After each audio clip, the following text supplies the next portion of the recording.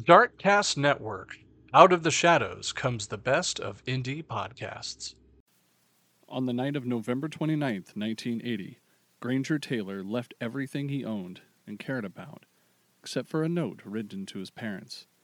The contents of the note were shocking, and Granger was never heard from again. Did something otherworldly abduct Granger?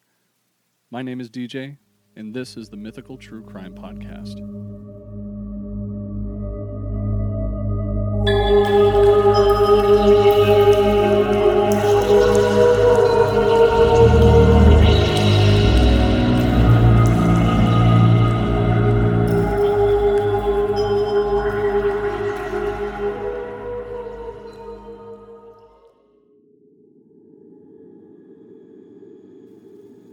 Dear Mother and Father, I have gone away to walk aboard an alien spaceship, as reoccurring dreams assured a 42-month interstellar voyage to explore the vast universe, then return. I am leaving behind all my possessions to you, as I will no longer require the use of any. Please use the instructions in my will as a guide to help. Love, Granger. This is the note found by his parents, stapled to their door the morning of. The night prior, Taylor had vanished. There was a severe thunderstorm that night. Both his family and police spent months searching for him. However, they haven't come up with any evidence or leads to where he could be. Much of the information you're going to hear tonight was gathered from the documentary Spaceman, including much articles that I found online. One of the consultants for Spaceman was a man named Tyler Hooper. He has a few theories on what could have happened to Granger, some which are just plain sad, to others where they are truly bizarre. So a little bit of background on Granger. He was known to many people as being gifted with mechanics, some would even saying that he was a mechanical genius. He lived his life restoring and building machinery, with one of his largest projects being restoring a Kitty Hawk fighter plane that was used against the Japanese in the Second World War. And some of the information from the documentary said that he had found a section of a fuselage, landing gear, partial cockpit, and pieces of engine laying around inside these sections of the woods that he lived near. Only with photographs as a guide, he didn't have any instruction manual to rebuild the plane. However, again, he was gifted. He rebuilt the entire plane and repurposed metal signs to do so, hot water heaters, washers, dryers, anything that he had. Childhood friend of his named Robert Keller quoted saying, "Sitting beside the actual factory-built airplane, you never know the difference." What would drive someone with such ambition to just up and disappear? Later on, March 1986, local forestry workers found a car that had seemed to have been scorched or even blown up near the British Columbian Mount Prevost, not far from Taylor's house.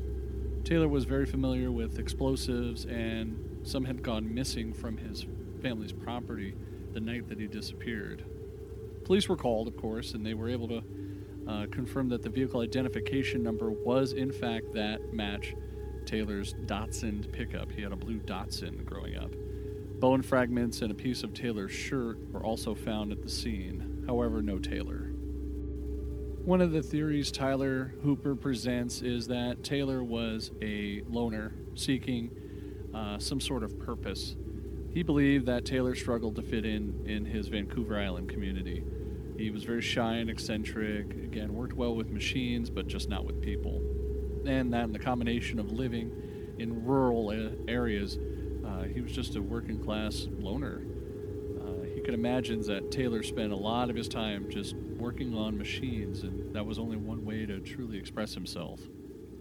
The filmmaker goes on to suggest that maybe at some point Granger got tired of being different and went off to search for meaning. It was at this time that Granger became obsessed with interstellar travel. And that soon after, he was starting to build a spaceship and imagining starting a new life somewhere else beyond the stars. One of the other theories is that Granger believed that he was somehow chosen. Now, whether or not that he believed that he could communicate with aliens is unclear. There is some evidence that they did find that suggested that he used psychedelic drugs, most likely cannabis for the most part. He was also prone to depression and bouts of mania, which he didn't have any medication for. Those possibly played a role in some way. Be that as it may, the filmmaker goes on to say that he firmly believes that Taylor was convinced extraterrestrials had chosen him to fulfill some sort of greater purpose, something that exceeded everything that he was accomplishing on our planet. So the night he disappeared, he wrote the letter, hopefully to maybe give some sort of closure to his family, saying that he was going to be taken care of, and perished on the mountainside in a fiery explosion. But what's really interesting is that on the back of the note that he gave his parents was a hand-drawn map that was later interpreted to be a depiction of Waterloo Mountain, which was about 10 to 15 miles southwest of the Taylor home.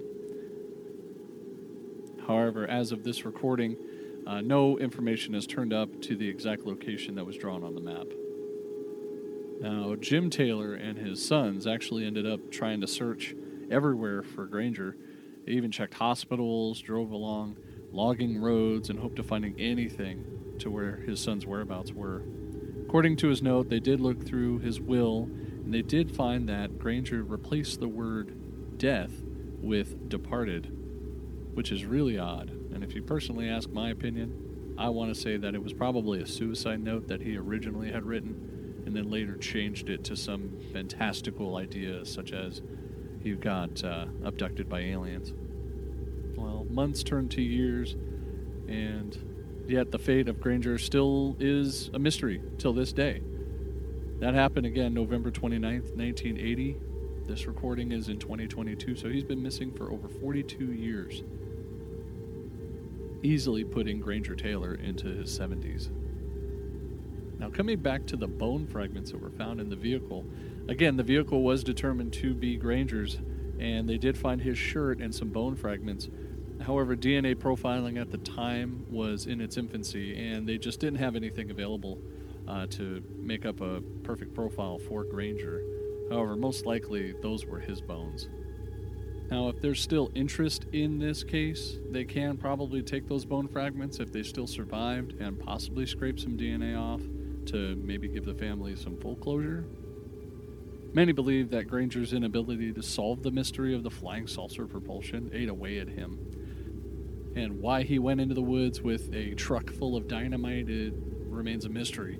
And whether or not it deliberately or accidentally blown up, that we'll never know.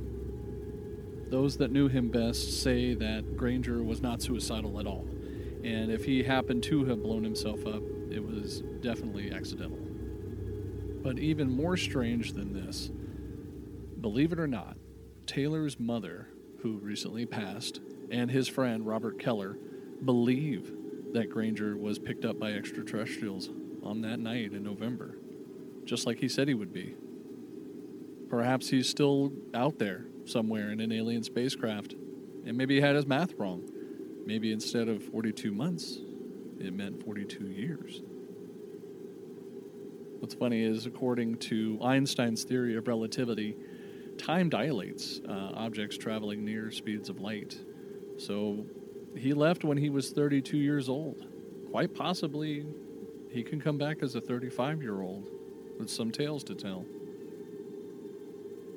Well, that's going to do it for tonight's episode. I know it was a quick one. I'm trying to get this format figured out. However, I just don't know. Do you folks like longer episodes? Do you like the short format? Let me know. Leave a comment, and please don't forget to subscribe. Check out my Facebook, Instagram, and Twitter. You'll look for me, Mythical True Crime. Also considering signing up for my Patreon, as that will help me bring you more episodes. And as always, my name is DJ, and thank you for listening to the Mythical True Crime Podcast.